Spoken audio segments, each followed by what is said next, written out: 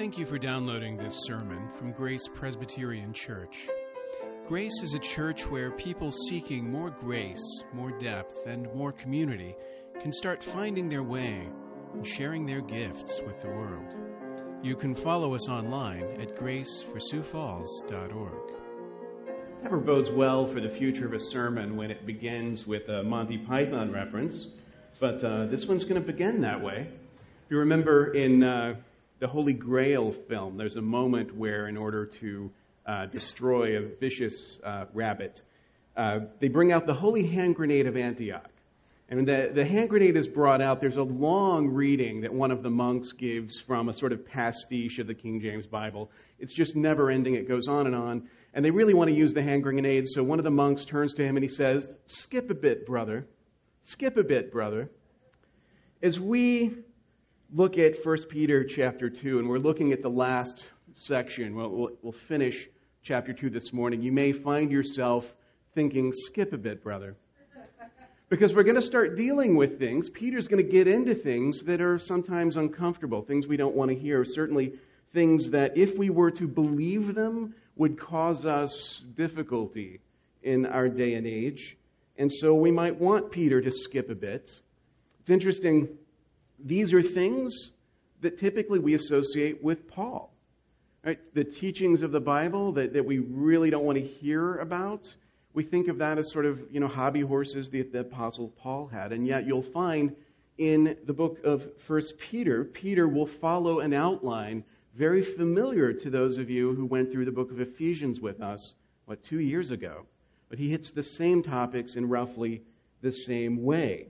We talked last time about the importance of being subject to human institutions for the Lord's sake. And now, having given us the example of governments, Peter is going to dig his hole even a little deeper than that. He's going to start talking about the relationship of servants and masters. Unless we have any illusions about the servants he's talking about, he's not referring to employees that just happen to be hired in order to do some labor. The servants here are slaves. They're slaves. They're people who are owned by their masters. And now Peter is speaking to them and giving instruction to them. Before we look at our text, though, I want us to think about why what Peter's about to say might be a little uncomfortable and a little embarrassing for us. Karl Marx once described religion as the opium of the people. The opium of the people. And if you think about what opium does, opium allows you to endure pain. It allows you to endure the unendurable. People who are hooked on opiates, often it's because of pain that they started to take these things. So the point that he's making when he says religion is the opium of the people is it's because of religion that people endure the unendurable. The reason why the poor don't rise up and insist on justice for themselves is because they have religion. And religion comforts them. It keeps them quiescent, quiet. Religion, it lets them continue with the way things are. Friedrich Nietzsche called Christianity a slave religion. A slave religion. And he acknowledged there was some cleverness to it. What he meant was that Christianity was an example of powerless people turning their powerlessness into a virtue.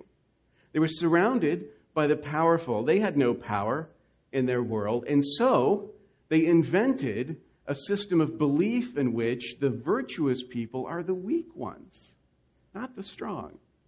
The people who suffer are the righteous, not the people who are rewarded. And in the ancient world, that was pretty phenomenal, because the assumption had always been that if you're strong, it's because the gods have blessed you. If you prosper, it's because the gods favor you.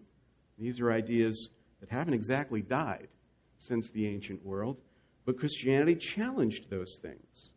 If the rich man gets whatever he wants in this life, you can be comforted that it will be harder for him to enter into the next life than it is for a camel to pass through the eye of a needle. And maybe there is some comfort in that, but it would be more comforting if we could just take his money away. Christianity is good, in other words, as far as it goes, if you don't have the power to do anything about the way things are. Christianity is good if you don't have the power to change the world, because it tells you that there is a better world coming sometime in the future. But what if we have the power to change the world? What if we have the power to make the world better now? Then doesn't Christianity become more of a pious fantasy? Maybe words like Peter is about to speak to us were good in their day. They were good for those people, but to us, they are every bit as obnoxious as we've been led to believe. So let's hear the words that Peter has written. This is 1 Peter 2, beginning with verse 18 and going through verse 25, which is through the end of the chapter. Peter says, "Servants, be subject to your masters with all respect, not only to the good and gentle, but also to the unjust. For this is a gracious thing when, mindful of God, one endures sorrows while suffering unjustly. For what credit is it if, when you sin and are beaten for it, you endure? But if, when you do good and suffer for it, you endure, this is a gracious thing in the sight of God. For to this you have been called, because Christ also suffered for you, leaving you an example so that you might follow in his steps. He committed no sin, neither was deceit found in his mouth. When he was reviled, he did not revile in return. When he suffered, he did not threaten, but continued entrusting himself to him who judges justly. He himself bore our sins in his body on the tree, that we might die to sin and live to righteousness. By his wounds you have been healed, for you were straying like sheep, but have now returned to the shepherd and overseer of your souls." Those are words of Peter. He says, it is a gracious thing to endure unjust suffering for the Lord's sake. It's a gracious thing to endure unjust suffering for the Lord's sake. Servants should respect their masters even if those masters are unjust, corrupt, undeserving in human eyes of that respect. We saw last time, Peter says Christians should be subject to human institutions, including governments. Now in the master-servant relationship, the same idea is true. And he makes explicit here what was implicit before. Like that there's not a condition. He's not saying, be subject, show respect when the authority has earned it, when the authority deserves it, when the authority is really good. In fact, just the opposite. He makes it really clear that he intends us to be subject to masters who are unjust. Bad masters should be respected, he says. Submission is not conditioned on authority being good. If you're a Christian, you have a duty to show respect to unjust masters, which is really hard to do. I mean, this is certainly one of those things that even if you read it and you say, well, it's Bible, I've got to do it, actually doing it is very hard. It's very difficult to respect those who are unjust, who seem to be undeserving. And it's also difficult to think of the implications of words like this. Like, what does this say about God? What does it say about God that he would expect respect towards the unjust? It seems to say that God values obedience to authority above justice. That he's more concerned that everybody be obedient than he is that everybody do what is right.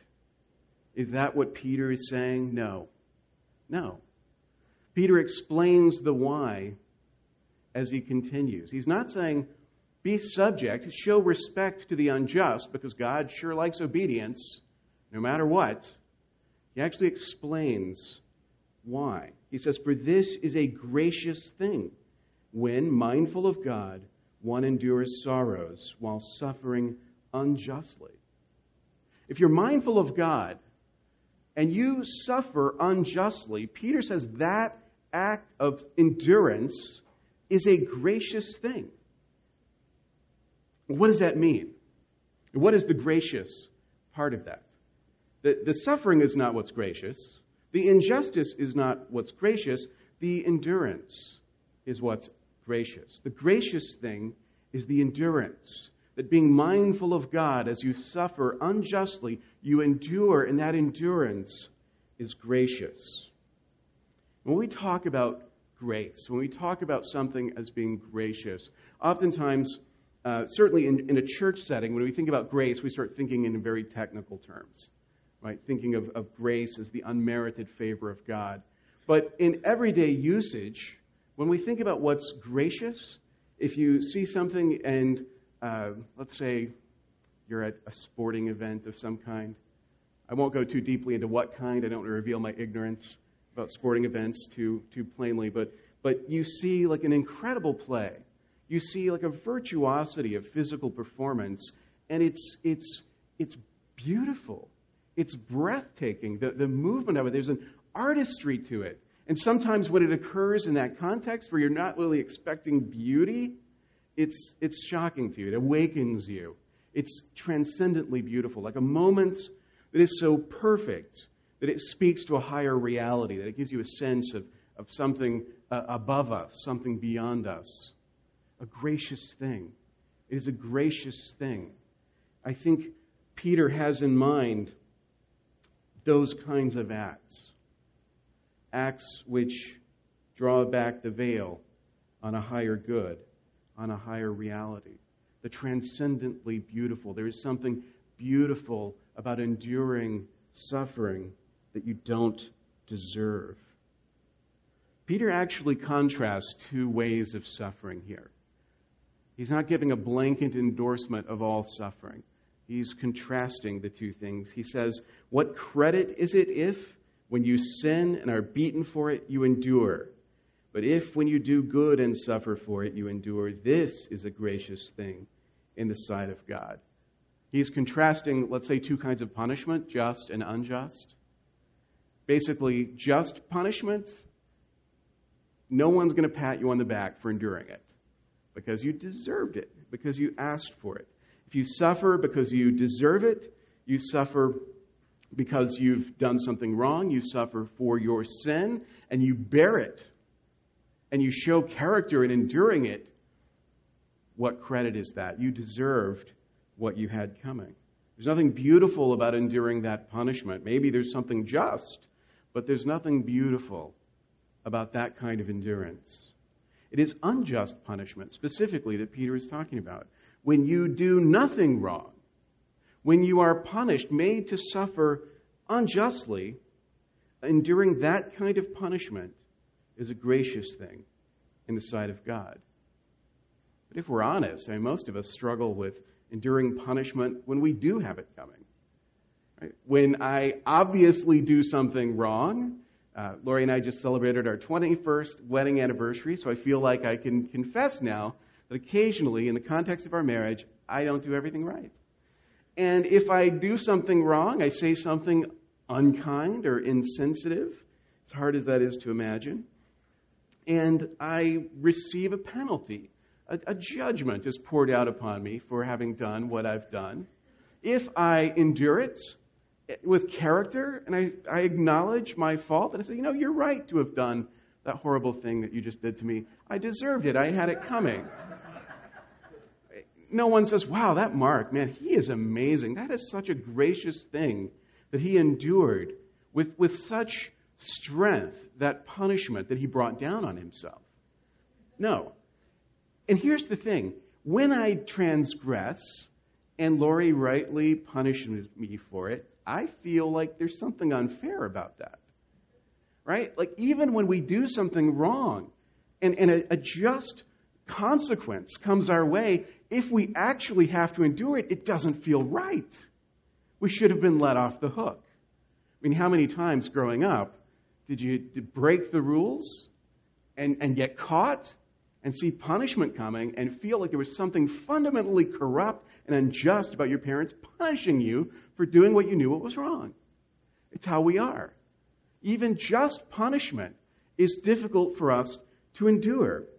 In the way of the world, typically, the world is full of guilty people objecting to just punishment. Guilty people objecting to just punishment. And this is certainly the case where the guilt of sin is concerned. Whereas the Bible tells us there's a holy God who administers just punishment to guilty people, we howl at this stern, harsh, unloving God that the Bible portrays. What? The guilty will be punished? Outrageous. Outrageous. How can I believe in such a God? Now, if we struggle with that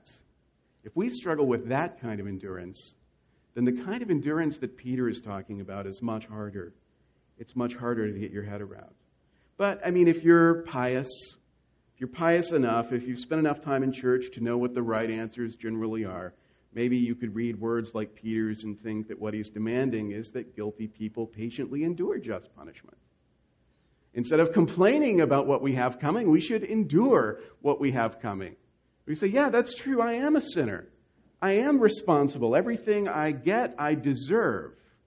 And I will not complain. And that is righteousness. But that is not the gracious thing that Peter is talking about.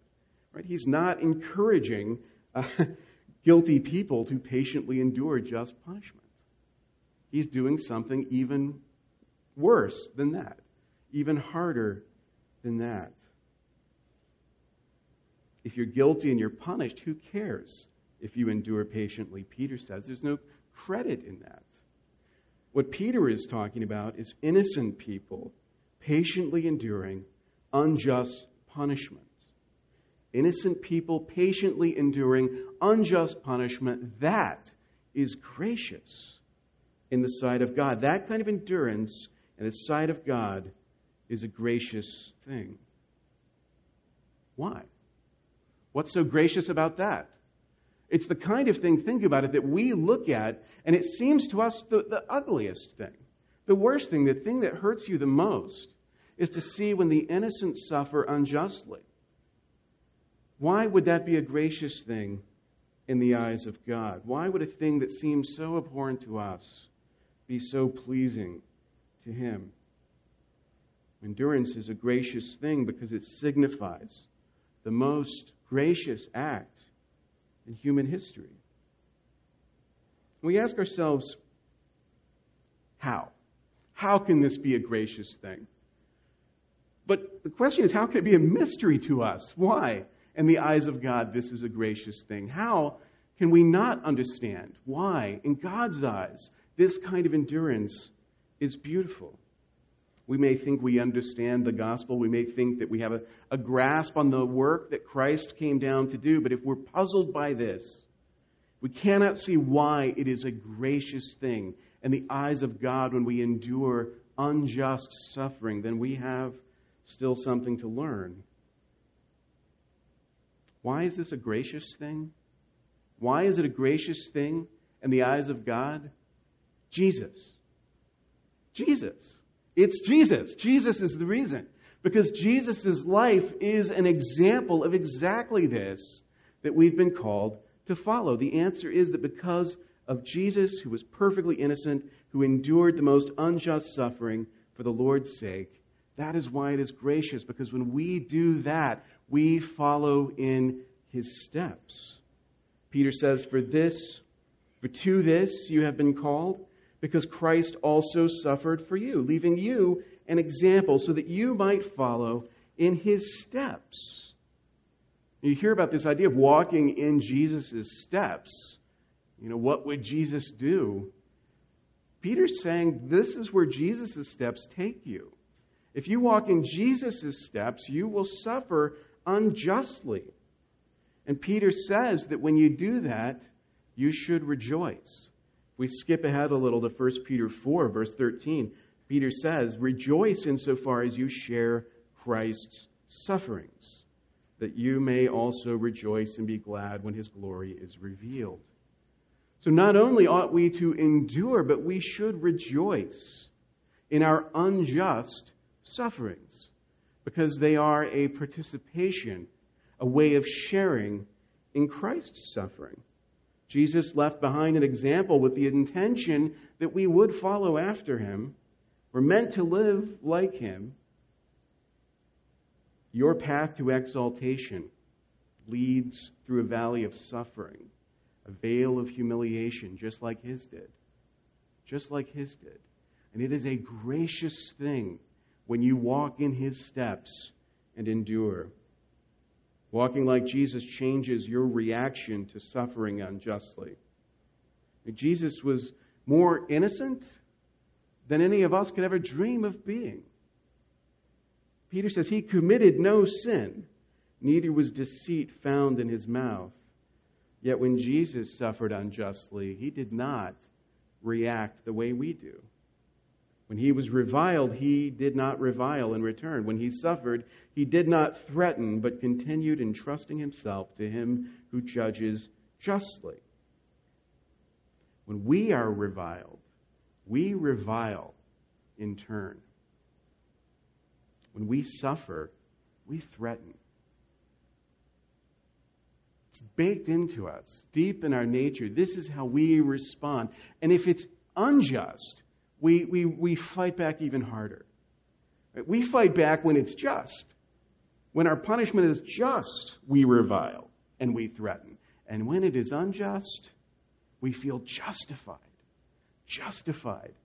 in whatever it takes to vindicate ourselves. And yet Jesus did not do this. Jesus did not respond to the unjust penalty that was inflicted on him in this way. He endured it, mindful of God. He endured it for the Lord's sake and for ours. He was our great high priest. We entrust ourselves to him.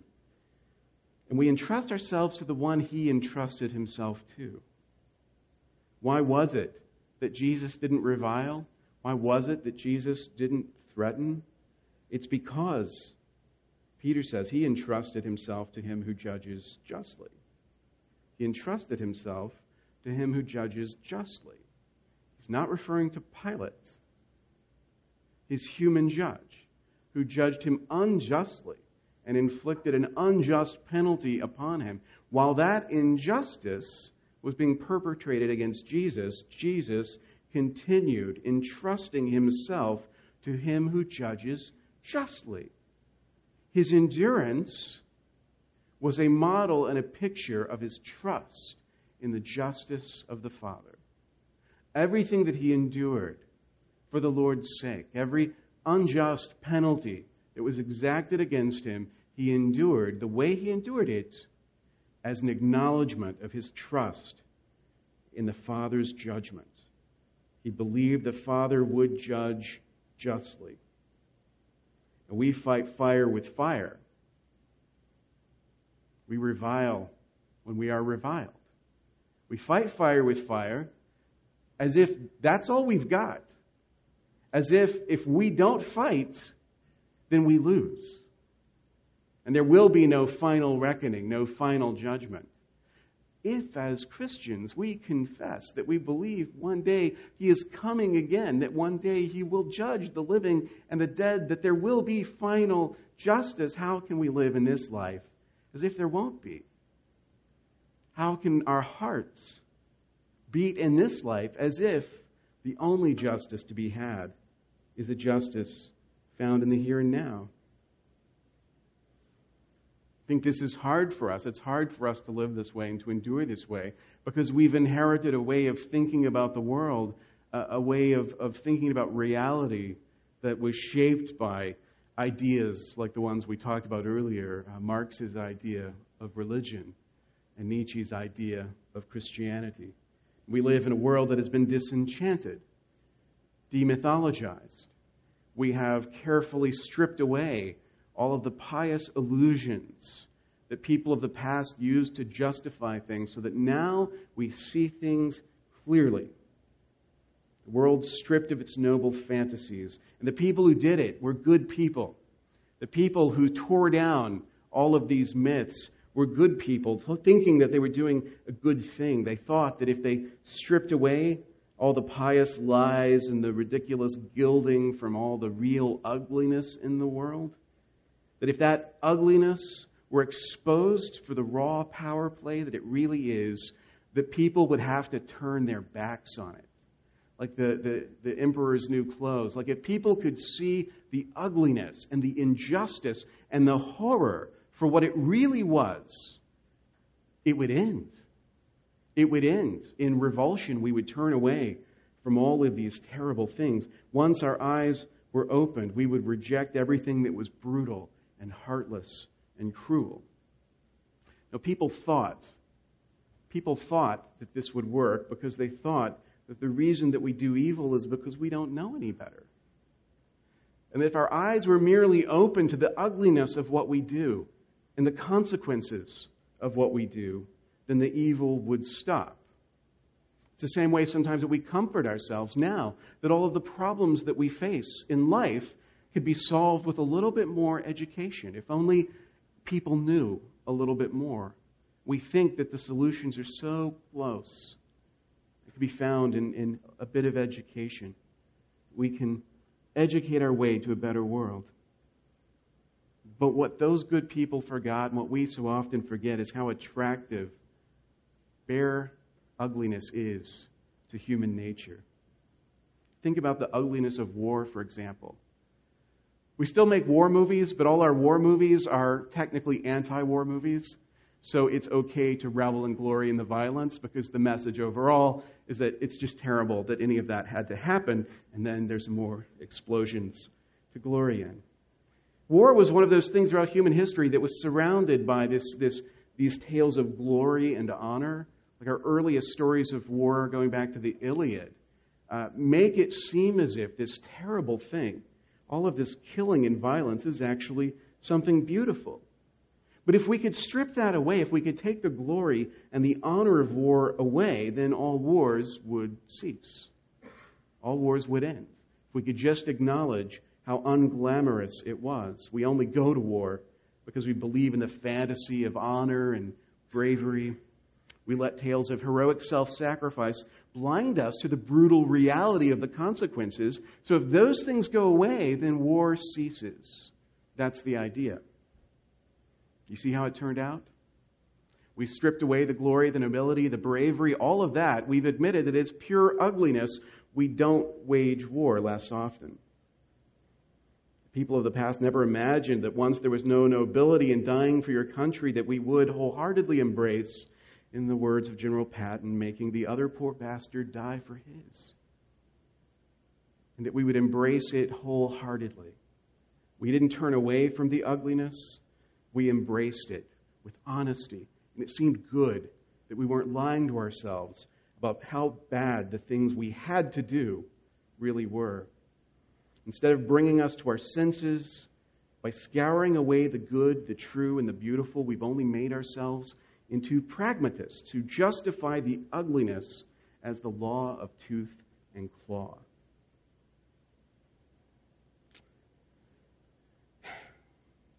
And as you hear Peter's words, you might be tempted to think that what Peter is doing is exactly the kind of thing that needed stripping away.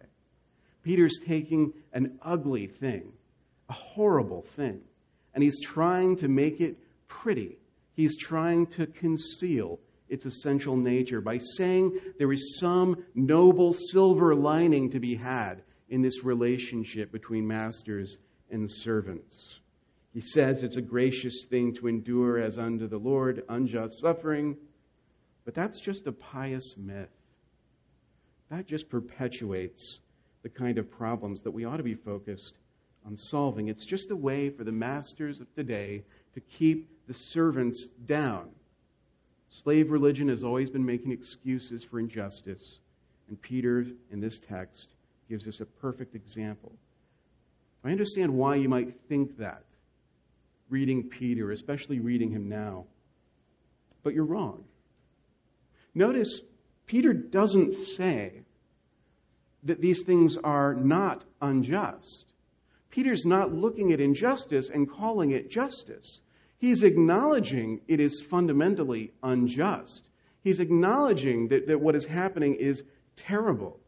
What he's saying is that even in that injustice, there is a beauty revealed in the example, in the life of Christ. If we are Jesus' brothers and sisters, called to journey in his steps, then we should journey through that injustice and through that suffering the way that he did.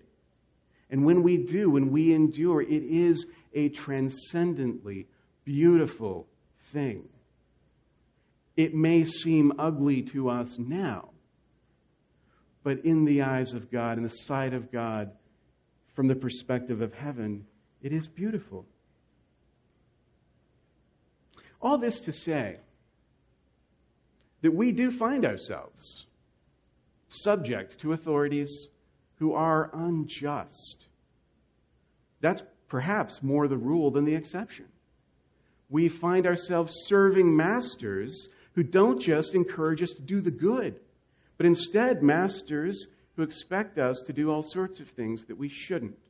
Should we follow them when they command iniquity, as we saw last time? No. But we ought to show respect. We ought to be subject even to those who are unjust. And the only way you can make sense of that is to ask yourself the question, who's the real judge? Who's the real master?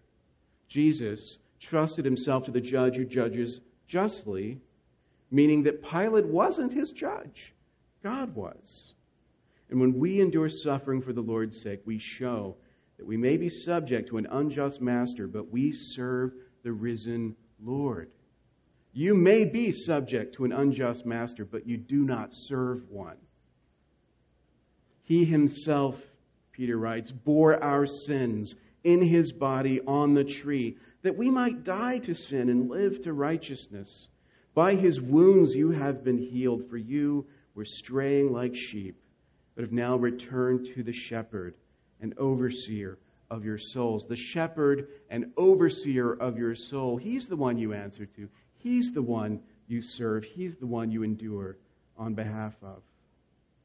Jesus bore your sins on the cross so that you would die to sin and live to righteousness. If you are his, you have been healed.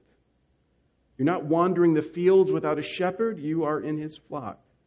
If you're in Jesus, you do not serve an unjust master. You serve a just and loving Lord who did a gracious thing on your behalf and calls you to live a life of graciousness, of transcendent beauty. The world thinks its eyes are open, but it's blind to the beauty of this calling. And we must see it for what it is. How do you endure unjust suffering for the Lord's sake? By keeping your eyes on the Lord who suffered so much for your sake. Thank you for listening. You can find more sermons from Grace and information about joining us for worship by visiting our website at graceforsiouxfalls.org. We also invite you to visit the iTunes store and subscribe to the Sermons of Grace podcast.